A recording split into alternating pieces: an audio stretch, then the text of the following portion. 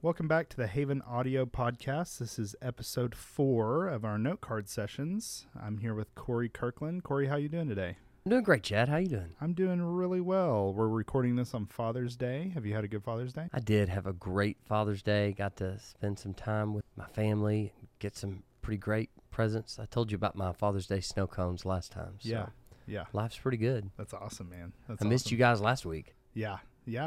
Well, we missed you too, but Doug and I had a lot of fun, and I sure was glad he was able to step in. Do you have a good vacation? Because you were in Branson, right?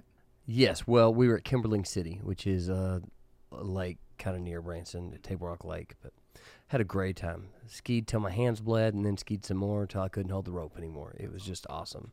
Our whole family had a great time. That's really good.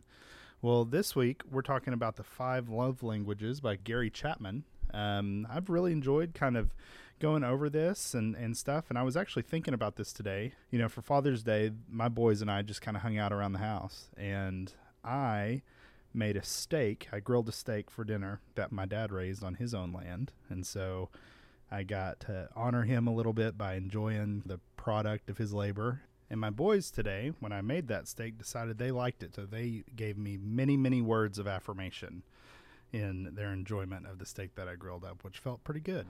That is awesome. I don't know who asked this question because I never know because they're anonymous. But essentially the question was, is The 5 Love Languages a Christian book, and is that useful for relationships? And you know, I've heard about The 5 Love Languages. I'd never, ever read it, never paid much attention to it, and never would have picked it up except for this question. And I really enjoyed the book. Me too.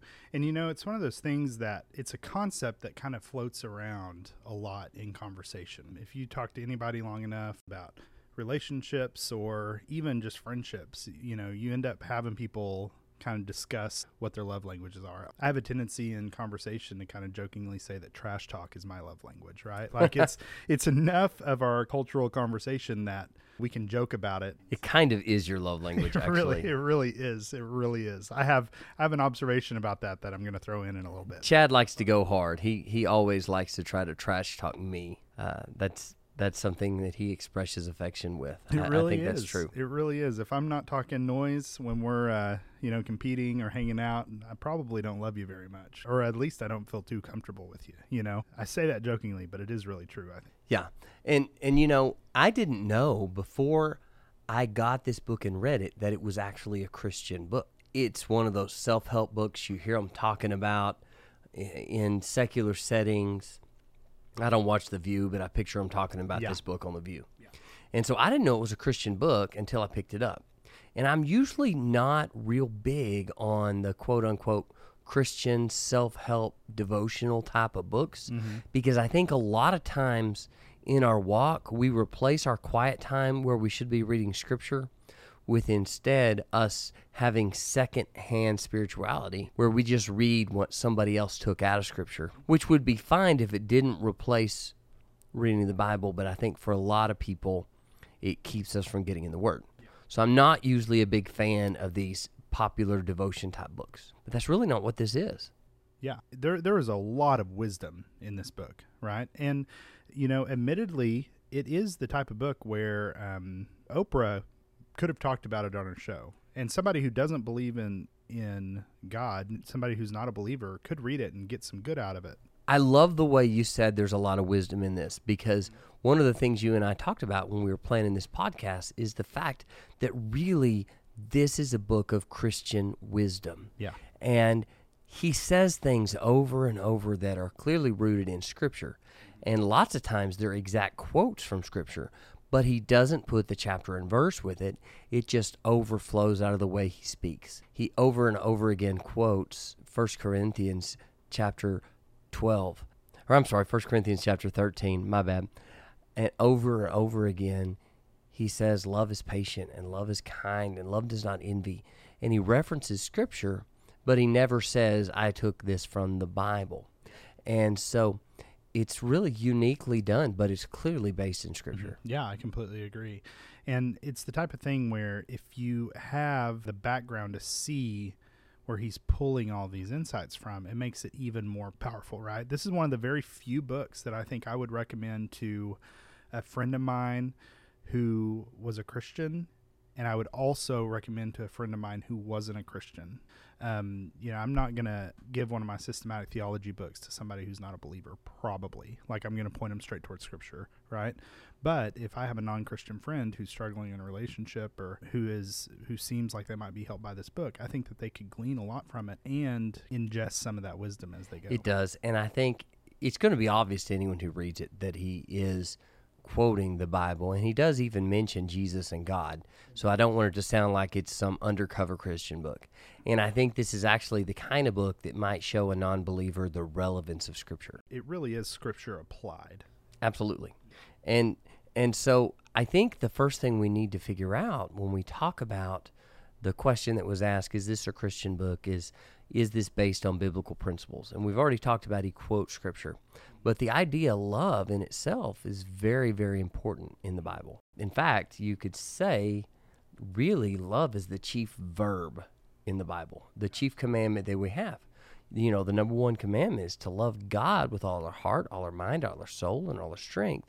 And the number two is love our neighbor as ourselves. And the common denominator there is love. Yeah, the overflow of love from our hearts shows more about the overflow of Christ's work in our life than anything else. Does that make sense? Absolutely. Out of the overflow of the heart, the mouth speaks. And so we need to be so full of love that it pours out everywhere. And right now, if you look at our world, you look at what's happening, all across our country now, both in the Floyd situation, racial justice issues, and even in the COVID-19 fuss about what we're going to do and what rules we're going to have. We need some love. We need some communication. And so this book, I think, is really great about helping us understand how to love our neighbor, because it's hard to do. Well, love is such a big concept, right? One of the things I thought about when I was reading this book was I think every youth pastor ever has had this lesson, and it is probably the same for each and every one of them, right? Every youth pastor ever has taught this lesson about what love is, and they brought in the idea of the different words for love in the Greek language, right? In the Greek language, you have phileo, which is a brotherly type love. You have eros, which is a more sexually kind of colored love. You have agape, which is more of a familial or kind of universal love, right? And I think every youth pastor has brought that in to try to express that love is a word that we throw around so much, right? You can love your children or you can love your dog, right? And you can use the same word for both, but there's obviously kind of a range of what that's expressing, right? It's funny that you say that's the universal youth minister lesson, because it's also pretty common in college ministry. Yeah. In fact, this last semester in Mark, the last lesson we had in person and the next few lessons that we finished up through video, if you watch those videos, we talked about how God commands us to go agape the world. Yeah. To agape him and agape our neighbor as ourselves. And we talked about those great commandments. We also talked a little bit about the golden rule. And Chad, you and I talked a little bit about how the golden rule is really misunderstood. Because when you say, treat others as you would like to be treated, treat others as you would have them to treat you, a lot of times we think that means I like chocolate ice cream, I better go give my neighbor chocolate ice cream. Your neighbor might be me, and I hate chocolate ice cream. The golden rule doesn't mean give people chocolate ice cream if you like chocolate ice cream. It means if you like getting your favorite flavor of ice cream, give your neighbor their favorite flavor of ice cream. If you don't like having some flavor you don't like shoved down your throat, don't shove a flavor down their throat. Get to know them well enough to give them their favorite.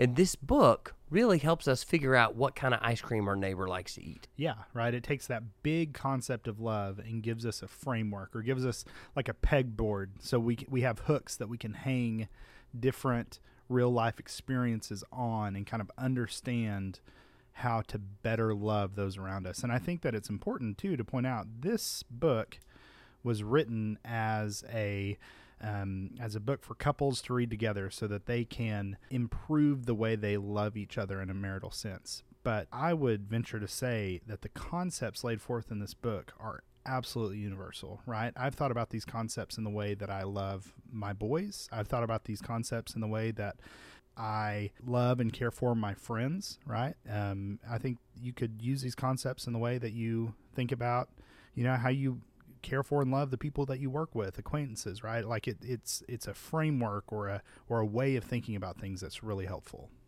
Exactly, Chad. And I think you touched on two things that I think we need to really emphasize before we move forward. Number one, this book is not scripture, but it is wisdom, and a fool scorns wisdom and knowledge, and we don't want to be a fool. So we want to take what we can take from this, but if there's a conflict in something that you see in a book that somebody else wrote and something that you see in scripture, you go with scripture. The other thing, though, that I think is really great that you pointed out when you said we're going to apply this in some extra ways today, this book is written for a couple, a married couple or a couple that's about to get married, to go through together and learn how to love each other more effectively. And it's a process. And what we're going to do today is not a substitute for reading the book. In fact, I think the first thing we've done is endorse reading the book. And it's worth your time. It took me, an hour and a half to read this whole book. It was not very hard read, but it's worth your time and it makes you think. And it's good for that application. But today we are going to sort of give an outline of what those 5 love languages are and think a little bit about how we can see the world and consider those and use those as a little bit of a checklist to see if we're loving our neighbor. Mm-hmm. Yes, absolutely. And I would say before we jump in here too, I would just add, I think it's easy for us to think of these love languages in terms of ourselves. In fact, I think that's one of the first places that we should apply that, right? But the point of all of this is to help us kind of get out of our comfort zone and love other people in ways that we might not necessarily be comfortable with. And so I would encourage our listeners to just lean into the discomfort of showing people love in ways that you might not necessarily be as comfortable with. I think that would be a good exercise. Absolutely.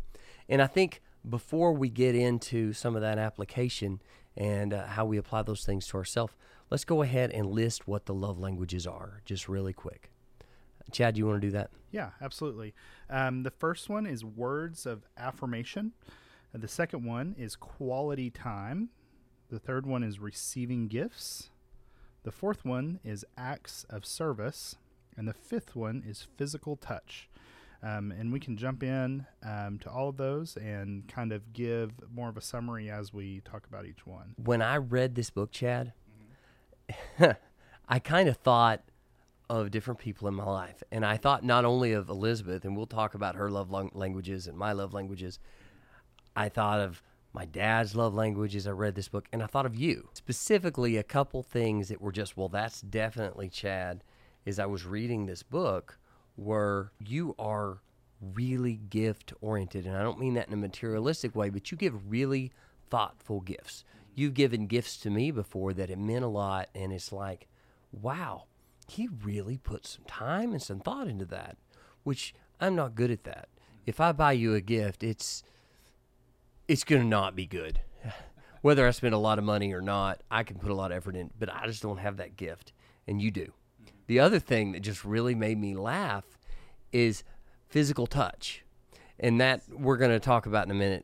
That's don't be thinking ooh la la type stuff. Yeah. Physical touch is just some people need physical communication. And when we were doing the Zoom church on Wednesday nights, Chad couldn't take it. Yeah, I was cranky, Chad, man. Yeah, you couldn't take it.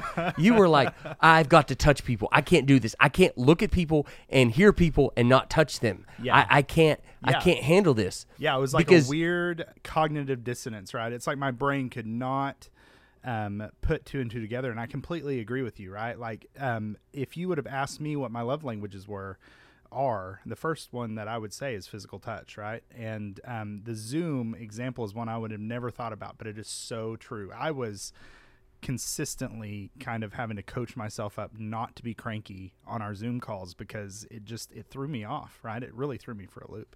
Like, I'm a words of affirmation guy. Yes, absolutely. I'm a word person. Everything I do is word-based. And honestly, Zoom's just fine with me. Mm-hmm. I'm happy to hug somebody if they want to hug. I'm happy to shake someone's hand, but I don't need it. I'm happy to look people in the eye on a TV screen and talk to them. And as long as I get to say words and I get to hear their words, I'm good. Yeah. Because that's my thing. Yeah. Yeah. And, if you would have, when I was reading this, I did the same thing. I thought about my boys. I thought about you. I thought about the pastors that I work with. And if you would have had me list off your love languages, the first one I would have said was words of affirmation, right? And, and it's so obvious to me, right? I remember one time I was telling my grandma and I were really close. She might be the only person who listens to this. Hi, Mama Sherry. But anyway, I was talking to my grandma one time, and I was telling her a story about you. I was talking to her, and I don't even remember what story it was, but she just kind of looked at me and said, "It sounds like Corey is an encourager." Right? And that's absolutely true, right? Like, and the second one I would say for you is, I feel like you're an acts of service guy. I mean, I feel like you kind of go out of your way to just try to do stuff for people, right? You're kind of a fixer, aren't you? Try to be, yeah. And I think you kind of hit the nail on the head, because that's who I am. If you tell me I've got these problems, I'm going to say I've got these solutions.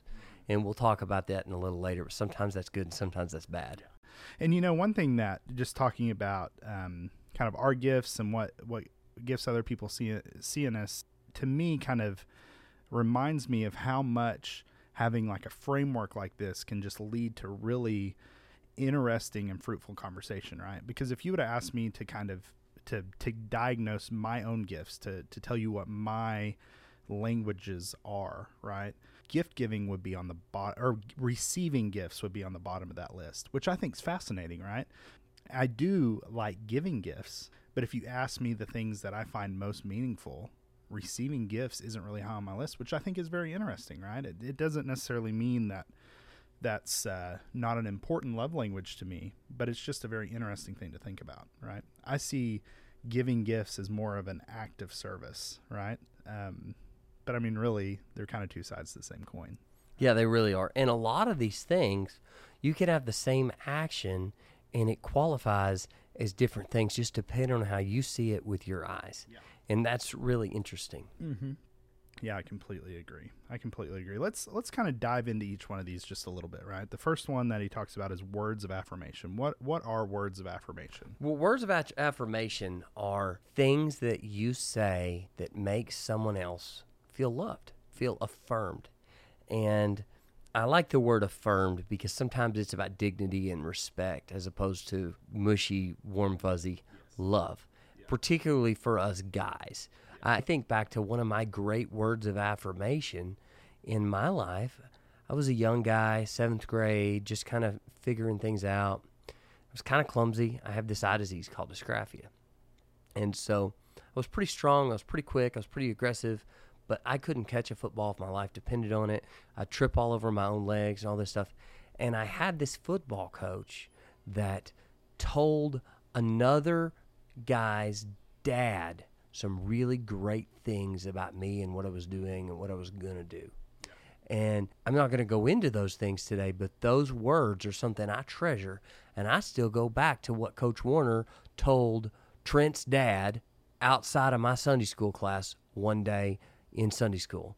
And I go back to what I heard him say. And words of affirmation can be that. And this book points out that words of affirmation can be indirect like that, where you brag on somebody else, or they can be direct, where you say to somebody, Chad, you grow a really great garden. I can't wait to eat that squash. It's really impressive. Or Chad, you're a great dad. Or Chad, you're a really great podcast moderator, or whatever the case may be. And just so if you're watching at home, I say, Chad, you're a great dad, because Deacon just came out to sneak up and give his dad a great big hug. And now he's podcast famous, so maybe he'll sneak back into bed. We'll see. You want to go back to bed, buddy? Yeah. Do you want to drink? Yeah, I think words of affirmation, if you were to ask me what my top two were, what my top two languages were, the first one I would say would be physical touch. The second one would be kind of a battle royale between words of affirmation and either quality time well, words of affirmation or quality time probably. And I remember, I think especially for someone who this is especially meaningful for, right? Like I have moments in my life like you where somebody's words of affirmation just made a huge difference. I remember one time when I still worked at USAO, I worked in the admissions office, and we were in the middle of a big database transition, and that's really boring for most people. But long story short, I taught myself a programming language so that I could learn to write reports for our recruiting process, right? And I put a lot of work into it, and it was difficult, but it was really rewarding, and I was kind of in the thick of it. And Jim, our database guy, came in one time to the office and just walked in and said, "Did you write that report yourself?" And I said, "Yeah." And he said, "That looked better than half of the reports I've seen professionals write. That's really good." And he just walked out, and I just beamed for the rest of the day. I felt like I was Moses and saw the presence of God, right? Like I just glowed, And I don't know if that's blasphemous or not, but it's a great story. If it's blasphemous, I apologize, but that's what I felt like, right? It's just like I just felt like everybody, when they looked at me, could see that I had been affirmed that day. And right? that's so biblical. Yeah. Jesus tells us to speak words of life. The Bible says the tongue is like the rudder of a ship, and it can steer us in a good direction or a bad direction. And Solomon said, "You catch more flies with honey than vinegar." And the Bible commands us over and over again to speak those kind words and words of affirmation. Also, the Bible tells us not to be double-minded, not to be duplicitous. And so that idea of the indirect words of affirmation, that idea that you would praise somebody to somebody else. So you're consistent. So you don't say nice things to you and then bad things about you when someone else comes around. Yeah. And that's something that we all need to work on as Christians, in speaking words of life and words of love. And that's hard to do, but I really like some of the things the book said to do to work on that. One thing it said, and the book is focusing, of course, on a marriage, and so a lot of the advice they give is focused on that spousal relationship. But there are things that you can apply this to any specific person. Maybe you're a boss and you have some employees that you really want to affirm. Maybe you are a teammate, whatever the case may be. This book tells you, make a list of good things about that person and have them ready. So when the time comes, you can share those good things. Yeah.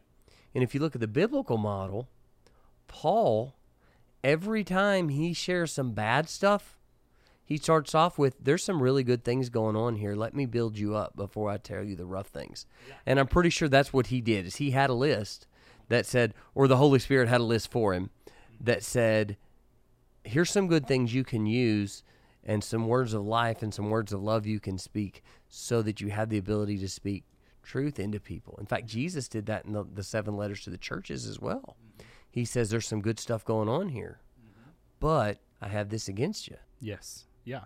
And I would venture to say, and you could argue this about any of the 5 love languages, but I would venture to say that if you discipline yourself to do things like that, right?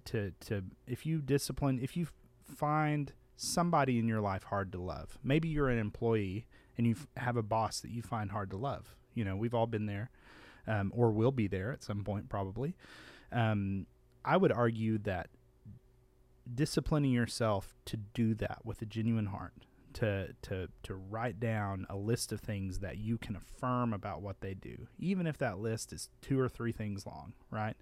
I think if you get in a regular practice of adding to that list, you won't be able to help but to actually affirm that person in your heart, right? You won't be able to help but to feel a sort of love or an affirmation for them.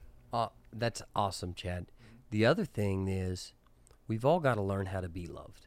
And so we've got to learn how to take a compliment. And that's something that I've had to really work on throughout my life, is look someone in the eye and say, thank you very much. Yeah, because it's really easy to say, oh, it was nothing. Yes, right? And when you do that, when you play off a compliment, what you do is you take this gift that they gave you and you throw it in the trash. Mm-hmm. And that's hurtful, especially if it's a words of affirmation person that means so much to. And so we've all got to learn to accept those good things. And Jesus says whatever is good, whatever is wholesome, or Paul said, Jesus said through Paul, whatever's good, whatever's wholesome, meditate on this. Yeah. And so that's what we need to do, is we need to learn to accept that form of affection. Mm-hmm. And sometimes that's hard because we don't see ourselves that way, but that's why we need to hear those things. Yeah. To accept affirmation doesn't mean that you're not humble, right? It's not arrogant to let somebody affirm you. So, Chad, what's next? Next, we have quality time. That's a good one. Of course, the first scripture that came to my mind as I was reading this, actually there were three. And these scriptures that I'm throwing out, they're not necessarily the scriptures that were cited in the text. These are just things in the Bible that I thought of when I read the stories in the book. Yeah. Clearly, love is patient. Mm-hmm. God commands us to abide in Him. And one of the most profound scriptures I ever read in Revelation 3:20 that we cite in a couple different ways, that's written to the church, and it's a general statement about the church that he says, I stand at the door and knock. But I also think that does apply individually, because the church is made up of individuals. And I don't think it's wrong when people say, I'm knocking at the door of your heart, come in and accept me. I think that's accurate too. But the thing we leave out about that verse is, Jesus says, here I am, I stand and knock. If anyone will open the door, I'll come in and eat with him and him with me. Yeah. Jesus says the whole point of this is, let me in your heart so we can have a meal together, so we can hang out, so we can abide together, and we can live together. Yeah. Jesus is really big on quality time. I think you're absolutely right. There's something that's life-giving about giving your attention to someone else, right? And investing your time into a relationship with somebody. That's great. And you said attention. And that's a really great point, because what really kind of hit me in the feels when I read this is the fact that this is all about undivided attention, all about quality time, not quantity time. I'm not a quality time guy. I'm a let's get something done. I'll show you I love you by going in the backyard and fixing something for you, changing your oil, whatever the case may be, not by sitting next to you. But my son, who in most ways is my clone, he gets this from his mom. When he was 3 years old, he asked me to help him make a sign that says no phones in here for his room, because he did not want me taking my BlackBerry in his room and answering emails while I was supposed to be playing with him. Mm-hmm. No phones. And Elizabeth is the same way. When we're watching a TV show, I'm not a TV guy. If it was just me, I wouldn't own a TV. So I'll kind of try to sneak a book and read a book, or play on my phone or whatever, or just look away and just listen, because I'm a listener. I don't look at the TV. And she'll say, are you not paying attention? Look at this. And she wants to experience it together and be undivided attention. And if we're watching a cake show, I need to watch that cake show, not just listen to it or read a book. Shared experience, not the individual experiences, right? Go to sleep. You know, when we first got married, I thought watching TV together was, this is awesome. I'm going to prop my feet up and go to sleep. That's not quality time to her, because it's not undivided attention. It's just me sleeping in the same room she's watching TV. Yeah. And that makes sense. Jesus says, I'm going to sit down and eat with you and you with me. He says, I want your undivided attention. And so it makes sense that Ephesians 5 tells us that marriage mirrors our relationship to Jesus, and a husband and wife should show each other that same undivided attention. And the same thing with our neighbors. When we look people in the eye and we listen to what they say, it's amazing how much more effective our conversation can be, as opposed to when we listen to what they say and we're thinking about what we say next. Instead, if we just let what they have totally affect us, that's unbelievable how that little step, that little pause, that little comma in our life can help us share Jesus' love. Mm-hmm. Yes. Reed is my quality time kid, right? My boys have very different love languages, but Reed is my quality time kid, you know. And the illustration that the author uses when he's talking about the Dead Sea versus the babbling brook, right? The author uses this illustration and says, there's some people who they're like the Dead Sea, right? The Dead Sea is so salty because water just flows into it, right? And everything that goes there stays there, right? And some people are like babbling brooks in that information comes out of them, right? Reed is a babbling brook, right? And which I have trouble with sometimes because I am a babbling brook, right? Like, if anybody spends any time with me, I'm kind of a talker, and Reed is the same way. And sometimes I feel so exhausted because it's like he just talks and talks and talks and talks and talks and talks and talks. And I just feel like my brain is going to explode, right?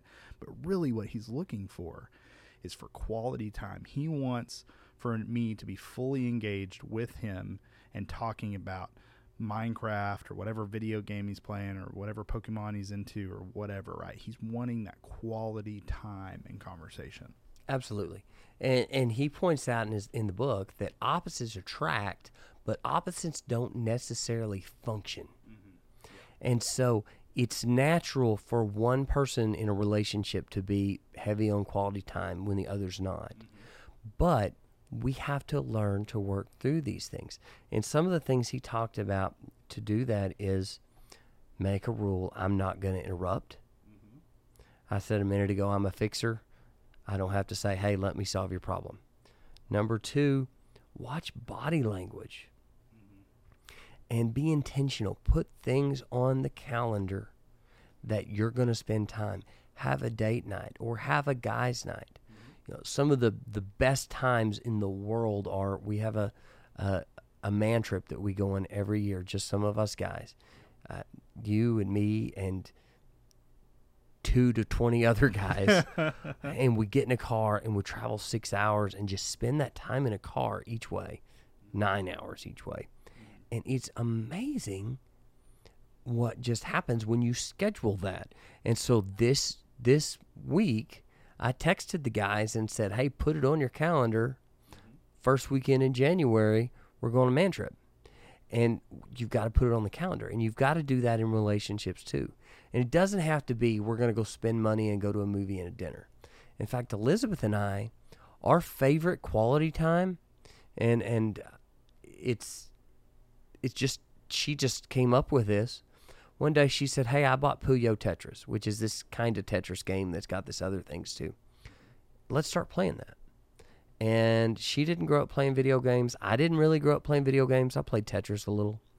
But every night of our life for like the last 4 years, if we're home, if there's not something unusual going on, before we go to bed, we play Tetris. Yeah. Every night. And we have those sideways conversations where we're both sitting on the couch looking at the TV and we talk about our life and hey, what do you think about this and what's going on in the world and what do you think about this parenting issue? And we work through life together while we play Tetris. It's a canvas that acts as a backdrop for your conversation. It is, and it's unbelievable how much of a blessing that video game has been. Yeah. Yeah. I jokingly said at the start of the podcast that trash talk is my love language, really in thinking about this kind of in a more formal way, knowing that I'd have to talk about it. I really think that is an offshoot of my love for quality time. Right. I think about our man trip, right? We give each other a hard time and we rib each other. And if somebody has a wreck or whatever, we watch it over and over and over again and give each other a hard time and all that stuff. And I think that, for me, for people who are wired like me, right, you really have to know somebody well and have spent enough quality time with somebody in order to be able to give them a hard time without hurting their feelings, right? And I think that, if I am thinking about the manifestation of this in my own life, that is my excuse for letting a little trash talk into my relationships. Well, and that's the difference in words of affirmation and quality time. Yeah. And sometimes things conflict. Mm-hmm. But it's fun. I enjoy the trash talking on ski trips too. And you can have 1 or 2 love languages that are really obvious, but that doesn't mean the other stuff can't resonate with you. Yes. I think that the combination of all 5 of these love languages to different degrees is important to all of us in some way, right? What's next, Chad? Next, we have receiving gifts. And so the people who this love language speaks most to really resonate with having something given to them. And one of the things I noticed in the chapter about receiving gifts was, he was very intentional about mentioning this doesn't necessarily mean that these gifts have monetary value.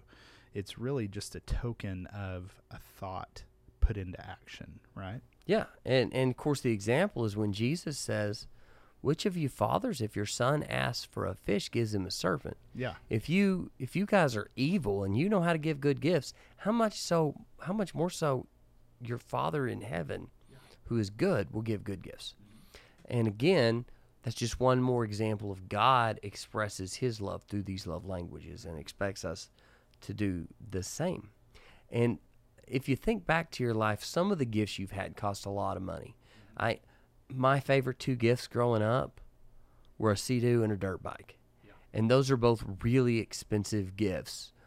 But really what makes them great is the time that I spent with my dad. Mm-hmm. My dad took me water skiing pretty much every day you could ski growing up, after work till dark. And he would sit on that darn boat and bring the rope around until I had learned whatever I was doing, whether it's skiing or kneeboarding or tubing or wakeboarding or some crazy thing that I had heard somebody talk about at school. And he would just always be there for me. And it's my favorite gift I ever got. And it costs a lot of money, but it's not the money that really was special. It's those memories that go with it. And the same thing with the motorcycle and him teaching me how to do that. That the other side of that is today, my son, I think I mentioned, my son made me a picture frame for Father's Day, and he took a wood burner and he carved, or I don't know, drew, whatever you do with a wood burner, he burned lightsabers and Thor hammers on this picture frame. And it's a picture of me wearing a Star Wars shirt and him wearing a Marvel shirt, and he put them together on this picture frame. I'm sure it cost maybe $1 for the wood at Dollar Tree, but he spent 3 days making this thing, and it's beautiful, and I'll treasure it for as long as I live. Yeah, absolutely. I'm sitting here, since we're telling gift stories, right behind you. We're sitting in my living room right now, and right behind you is a picture that my grandma painted. She's an artist, and I'm looking at the one original oil painting I have. I have her paintings all throughout my house, but most of the things I have are prints, but this is the real thing. It's a real oil painting of a field full of Indian paintbrushes. And that is on my top list of gifts given, right? And it's because there was effort put into it, and it's a piece of her, right? And I think that is, that was my favorite thing in that was my favorite insight in that chapter, is that really a gift is just a thought put into action, right? That's right. And some of us have to realize how important gifts are. I was never a kid that was like, I can't wait till Christmas. I can't wait till my birthday. Because I'm not usually a gift. There's some gifts that have meant a lot to me, but I'm not a gift, give me a gift person. I'd really rather have a nice compliment a lot of times. Or something along those lines. Get to go on some type of adventure or whatever. So he talks about in the book, what do guys like you and me, or guys like me, you're a good gift giver. How do we show love to people that gifts are a big deal to? And he's really practical. He says, look out for opportunities and write them down. And one thing that a great example of someone that looked for an opportunity to give a gift, the sheriff, Jim Weir. When I got sworn in to be the district judge, he came to the courtroom afterwards, and my very first plea was actually a public intoxication plea. So a guy had public drunk. I took that plea as the first thing I did as a judge at like 8:31 on the first morning. Yeah. He got a certified copy of that plea and framed it for me with the date and time. With it. And I came to work, and he had somebody hang that in my office. And that was such a thoughtful gift of somebody thinking, here's an opportunity. So what did I do? I stole that. We had a prosecutor that had been an intern when I was a prosecutor that had went on and was still in the DA's office, and she took another job, and we had a going-away party. Well, I sat with her when she tried her first case. So when she left, you know what I gave her? I got a certified copy of the jury verdict where it said guilty of that first trial that she did, that I sat with her, and I had it framed, and I gave it to her. Yep. So I took the gift that he gave, and I stole that idea, and I kept it for a chance that I could use the same thing. And it's okay to steal ideas. Yeah, yeah. Like, yes, exactly. You know, every gift, it's not like every gift given is copyrighted, right? Like, yeah. And here's another great example of a stolen gift. And I mean this in a positive way. So my niece Lydia was doing a project at school, and she had to come up with a product. Yeah. And so I said, I've always wanted a truck towel. And she said, what's a truck towel? And I said, I just want a towel that hooks on the seat of my truck, that's waterproof on the back, that when I'm backing my boat into the lake and getting in and out, I can sit on it and sit out, and I just take it and throw it in the washer just like any other towel, but it just hangs there so it doesn't fall. Yeah. There's nothing like that. And so I'm telling her all about that. I do that when we're at the lake skiing. I come home from work 3 or 4 days later, and Elizabeth, my wife, has bought the stuff and sewed me a truck towel. Yeah. And now I have a truck towel. Chad has seen it. Yeah. Well, I was there, I think, 1 or 2 days after you got it, and you were giddy about it. Oh, right? Absolutely. Like, it meant so much to you. Yes, and she just overheard me telling Lydia this would be a great product because I can't be the only one in the world that wants one of these. And so she heard me, and she just went to the fabric store, got the stuff, and sewed it. Yeah. And I think, really, I think we've kind of danced around this the whole time. It's just, gifts are about paying attention, right? Yes. It's just about devoting some sort of attention and effort into investing that into a relationship, right? Absolutely. About being intentional. Yes. Yeah, absolutely. Intentionality is a thread that I think is woven throughout all 5 of these love languages. Awesome. Yeah. So next we have acts of service. Acts of service. Tell me about acts of service, Corey. Well, Jesus said, if you love me, you'll keep my commandments. And it's pretty clear that actions speak louder than words. God said to the Israelites, obedience is better than sacrifice. And so, again, we see reflected in Scripture this idea that we express our love by the things that we do. And so some of us express our love by doing something for other people. And this is your classic father-provider expression of love. Yes. The father who says, I love you so much, I'm not going to be at your ball game because I'm at work providing for you to have cleats to wear in that ball game. Yeah. And it's also the classic conflict where you sometimes have the kid who says, if you love me, you'd be at the ball game. And you have one expression of love and one expectation of love, and they don't line up. And that's the kind of thing this book is really helpful for us to understand. Dad's trying to show his love for you by providing. And you need to see that. But also, son says, I don't care if I have the best cleats. I want you to be at the game. Yeah. And so that's a great example of how they conflict. But some of us, that's what we want to do. We want to serve. We want to go work on people. I have a brother-in-law that when I was in college, my sister and my brother-in-law lived in Norman, and he was a mechanic before he went to college. And I had this old beat-up red Toyota convertible, and every time I would come over to the house, over to Kim and Brian's house, Brian would go outside and fix my car because there was always something broken. Yeah, and he would just fix it, whether that was getting the heater to work or whatever the case may be. And that was what connected me to him and made me think, wow, we really love each other. Yeah. And that meant a lot to me, but that was his way of serving. And I'm not as good at fixing cars as Brian, but that's kind of how I'm wired too. Yeah. I'm going to go build something or fix something or solve some problem or provide for something as opposed to just quality timing. Yeah. We've talked about I'm not good at the quality time. And lots of times those things conflict. well, I think we'll talk about some examples of that when we talk about conflicts of love languages later. But he gives some examples about how we can be better at acts of service and how we can appreciate acts of service. Number one, if you're feeling down on the quality time issue, if you feel like they're never here, look and see, what are they doing when they're gone? Are they expressing their love through an act of service, and that's why they're not there? Mm-hmm. Because sometimes we don't realize we feel unloved because we're loved. Yeah. Another thing is, if you're somebody who needs acts of service in your life, ask, but do it in a positive way, not a nagging way.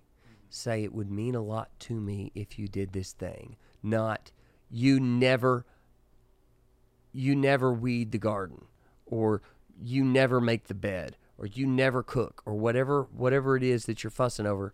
Don't use those negative terms. Say, it would mean a lot to me if you would help me around the house.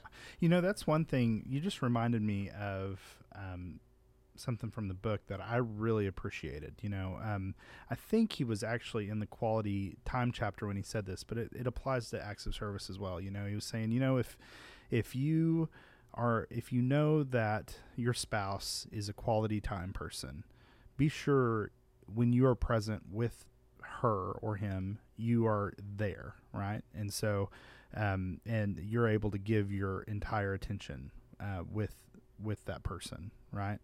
And he even said, you know, it doesn't hurt to be honest and say, I'm busy right now, but if you give me 10 minutes to finish up, I will be all yours and we can talk, right? And I think that same kind of concept applies to the acts of service thing. I think that if that is how you feel loved, you know, there are ways that you can frame that where you can say, you know what, I am, you know, the fact that the dishes aren't done is really stressing me out, and I would really appreciate if you would help me out with that. Yeah, absolutely. Mm-hmm. And it's important to note that the things that we do to serve really serve somebody else and not us. Mm-hmm. So, in other words, if you just really love football, maybe an act of service is not sitting there telling your wife all the rules of football so she can watch it better because she doesn't love football. Mm-hmm. An act of service would be running a cable line so she can get a home shopping network or food network or whatever she likes to the TV in your bedroom so she could watch that, not what you like. Yeah. And so I struggle with that sometimes. And so you have to watch and see, okay, I want to serve in a way that will mean something to the person. Mm-hmm. Yes, absolutely. All right, so our final love language that for us to talk about is physical touch. This is my kind of main love language. It's something that means a lot to me, you know, and I think that a lot of that comes from the fact that when I was a kid, my family, we were huggers, right? Like every single time I saw, you know, my grandpa or my dad, you know, they'd hug you just almost to the point where it was uncomfortable, right? And I think that that's kind of carried on in my life, right? In the way that I feel loved, right? If somebody gives me a hug, I mean, I'm a hugger, you know? I mean, absolutely. I'm not going to hate it, you know? Absolutely. And biblically, it says in Revelation, and I think also in Isaiah, that God will wipe away every tear from our eyes. That's an incredibly vivid image that really, really, it goes straight to the heart. Yeah. Like when Jesus says, I'm going to wipe that tear from your eye, that's such a beautiful picture of love. That's so powerful. And that's an example of that physical touch, that having that tear wiped away. And physical touch here, that could include sex, but it's really not about sex. Yes. So see, one of the misconceptions about this book is everybody thinks, oh, well, every man, physical touch is their thing. But that's really not what it is, because we're not going to get into that sex stuff. We already had a lesson about that. But that can be acts of service. That can be affirmation. That can be a gift. That can be every one of these, just depending on your personality and how you express those things. And we've talked before about that's an act that's really about the other person. Yes. And so that's not what physical touch is about. Physical touch is about that personal acceptance that happens when, like, Jesus wipes away the tear from your eye, or I love when my wife will just kind of put her hand on my shoulder as she walks by a room, just for a moment, or take my hand as we're walking into a show or to a meeting or whatever the case may be, and we just hold hands. Yeah. And when you bring it back to even to a friendship level, even things like a slap on the back, right? My dad and I always play this. My dad and I, my younger brother Cole always plays this goofy game where we'll thump each other in the side, or we'll, kind of jab at each other and stuff. And really, or you see, kind of people playing sports, ball players kind of, slapping each other on the back or hitting each other on the helmet or whatever. I think that all of that is kind of in this same kind of realm, right?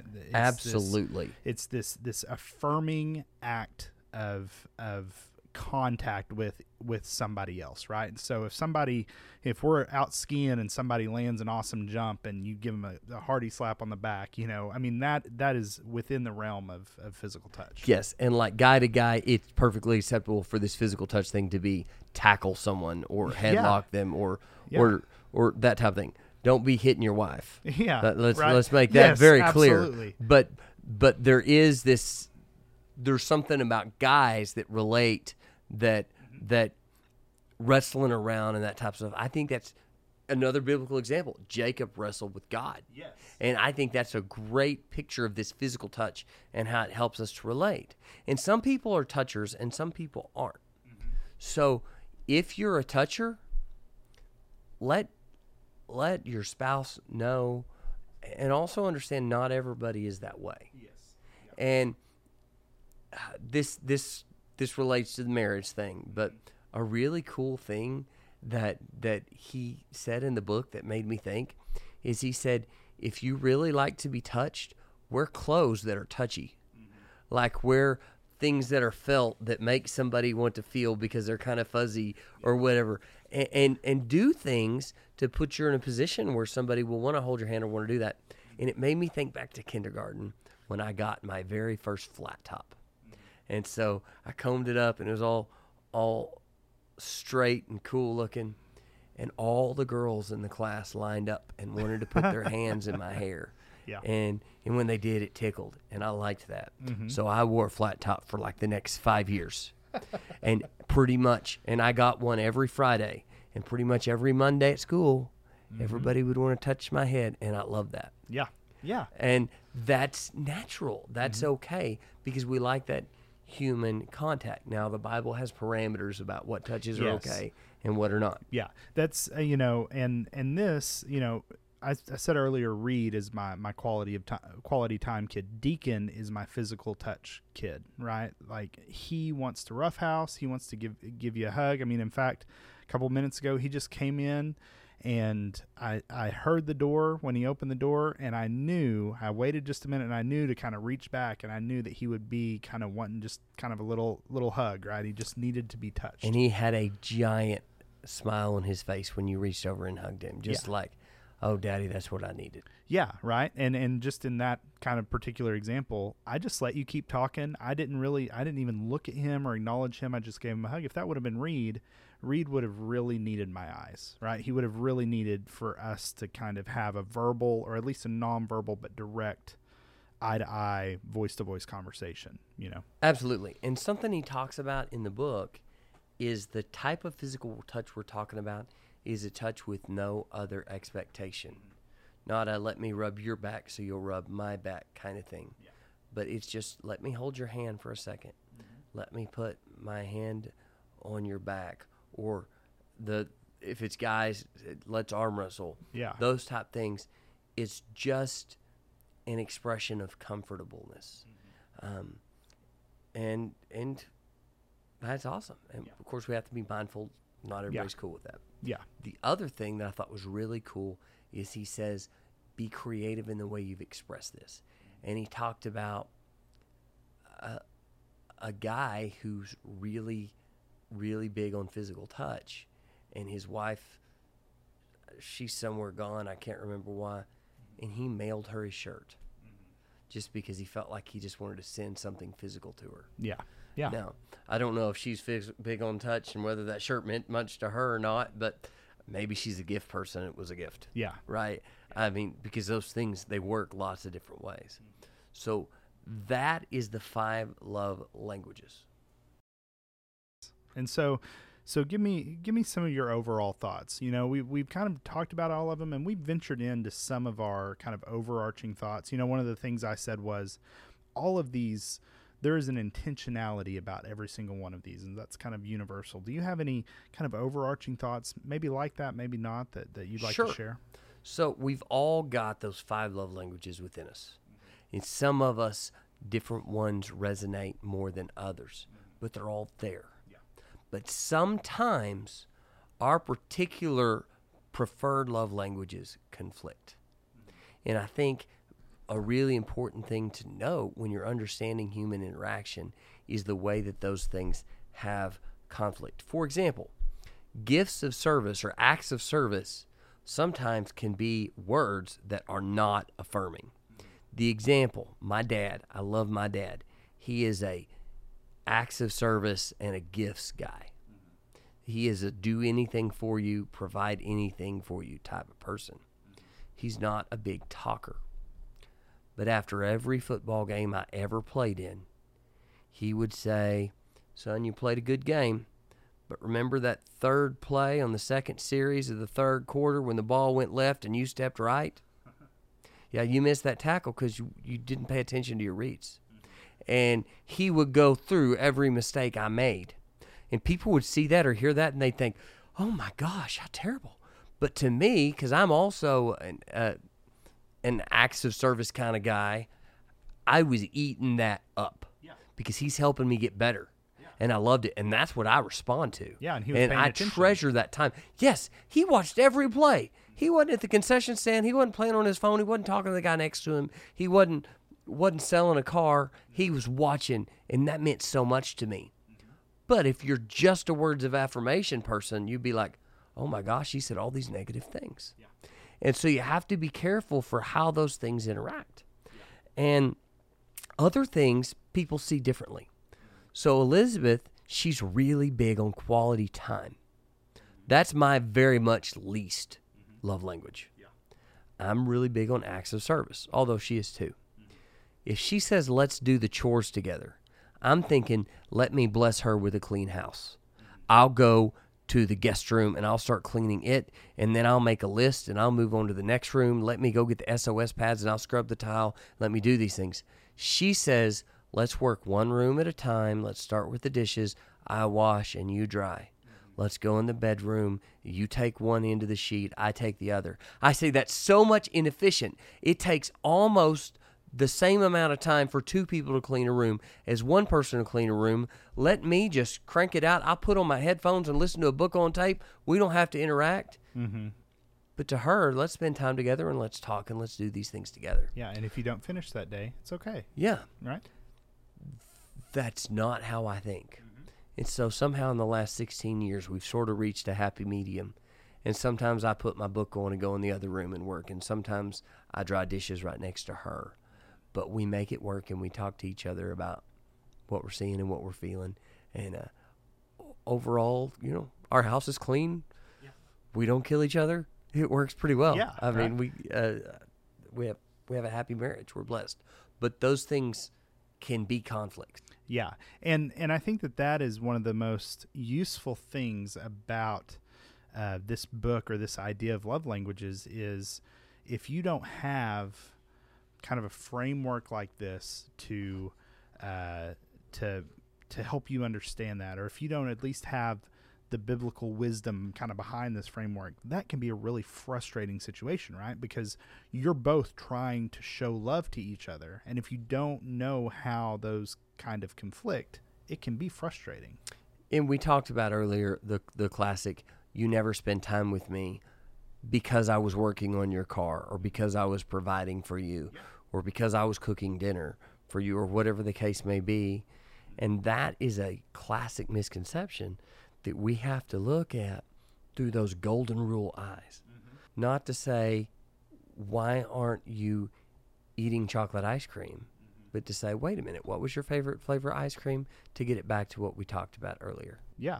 And I think that this is one of those places where communication is key. You know, I mean, the natural kind of slant of this book, rightfully so, is towards like romantic relationships and marriages and things like that.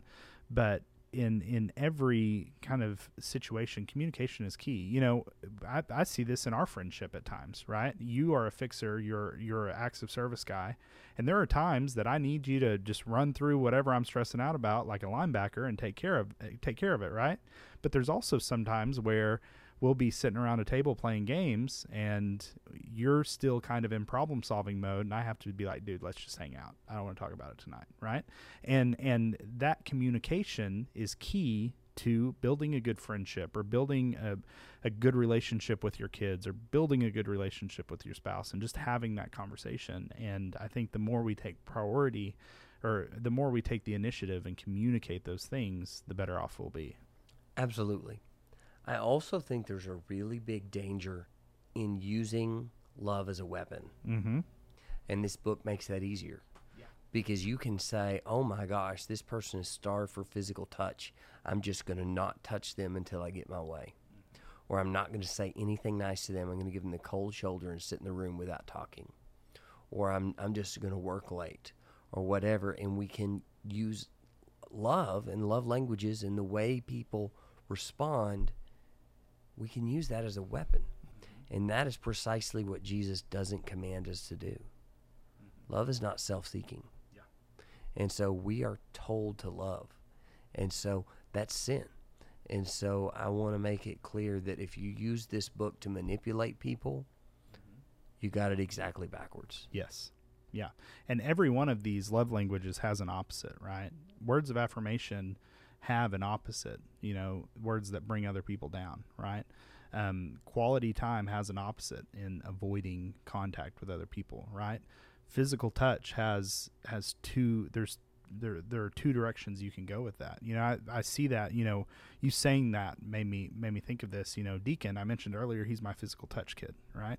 And he'll be the first one to come and give me a hug, but being a 4-year-old, he's also, when he's upset, will be the first one to just swing at you, or you know, or hit his brother, or try to cause pain to his brother. And really, what he's doing is he's using that love language, kind of in the opposite direction, to show his disillusionment with the situation, right? And I think that is an extreme example. That's a more extreme example. You know, he's young, he's still kind of figuring out how to deal with his emotions, but I think we all can kind of do that, right? We all can kind of use whatever love language means the most to us kind of in the opposite way, right?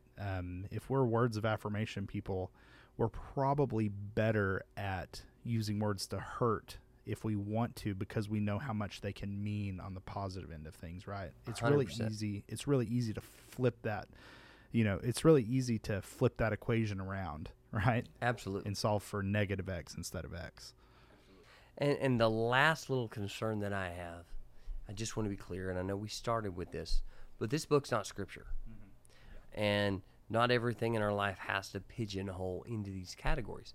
I think this book is really helpful in using it to assess, are we loving like Jesus loves the church? Yes. But at the end of the day, the best advice I can give for any relationship, particularly a marriage relationship, which is what the book talks about mostly, is Ecclesiastes 12:1. Now, we already talked about husbands and wives relate just like the church relates to Jesus. And it says, remember your Creator remember your Creator in the days of your youth, before the days of trouble come, or before the times of trouble come. And that's so profound. There have been very few days when I've woke up and said, today I want to break my wife's heart. I've never done that. There have been few days when I said, today I want to make her so mad at me. But in the last 16 years, we'll have our 16th anniversary in 2 weeks. In the last 16 years, there have been lots of days I made her cry or made her mad. Not because I woke up and thought I want to hurt her, but I woke up and thought of me and what I want. And I didn't think about her at all. In the same way, he says, remember your Creator in the days of your youth. In other words, starting off before the days of trouble come. When we remember our Creator, I'm going to give you a hint. A lot of the days of trouble never come. Yeah. Because we create our own days of trouble. But when they do come, we have a firm foundation because our house is built on a rock. And we have that relationship with Jesus that can weather the storm. Life's still a roller coaster, but we have a seatbelt. Yeah. In the same way, when we remember our spouse or even our friends, our buddies, a lot of times those days of trouble don't come because we think of them and we don't create our own problems. But when they do, we have the foundation to get through it. And I think this whole book is about ways to remember each other. The theme through every one of those love languages is be intentional. Look for ways to give gifts. Look for ways to spend time together. Look for excuses to touch your spouse. Look for what am I leaving out? Look for ways. Look for ways to affirm. Yeah. Look for ways to affirm. Yeah. Yeah. It's all about remembering. Yeah. And you know, just like you said earlier, this isn't scripture, but I think it's wonderful. It's a wonderful framework to explore that command we have to love one another that we get in the scriptures. And I think at the root of that, or at least really close to the base of that, is intentionality. Absolutely. So I guess two things. Number one, be cognizant of the way that we love and the way that other people love and the way we show affection. And number two, when you get ready to kind of think you might want to marry somebody, this might be a great book to go through together. Yeah, absolutely. Well, I've enjoyed talking about this with you. I think it's really helpful, and I'm looking forward to seeing how we can figure out how to apply it in our daily lives. Awesome. Hey, can we plug next week real quick? Yes, absolutely. Okay. I'm going to be out of town again next week, and or unavailable for the podcast, I should say. And one of the great things about summer is we always have some great guest speakers. And this year, one of my buddies from college, one of my neighbors down the street from our first houses in Chickasha, and one of our friends from First Baptist Church, Aaron Taylor, is going to be on the podcast, and he's going to talk about social justice and what is a Christian's role in dealing with social justice issues. You're going to want to download. You're going to want to listen. So we'll hear you back next week. Yep. I'm looking forward to it. See ya.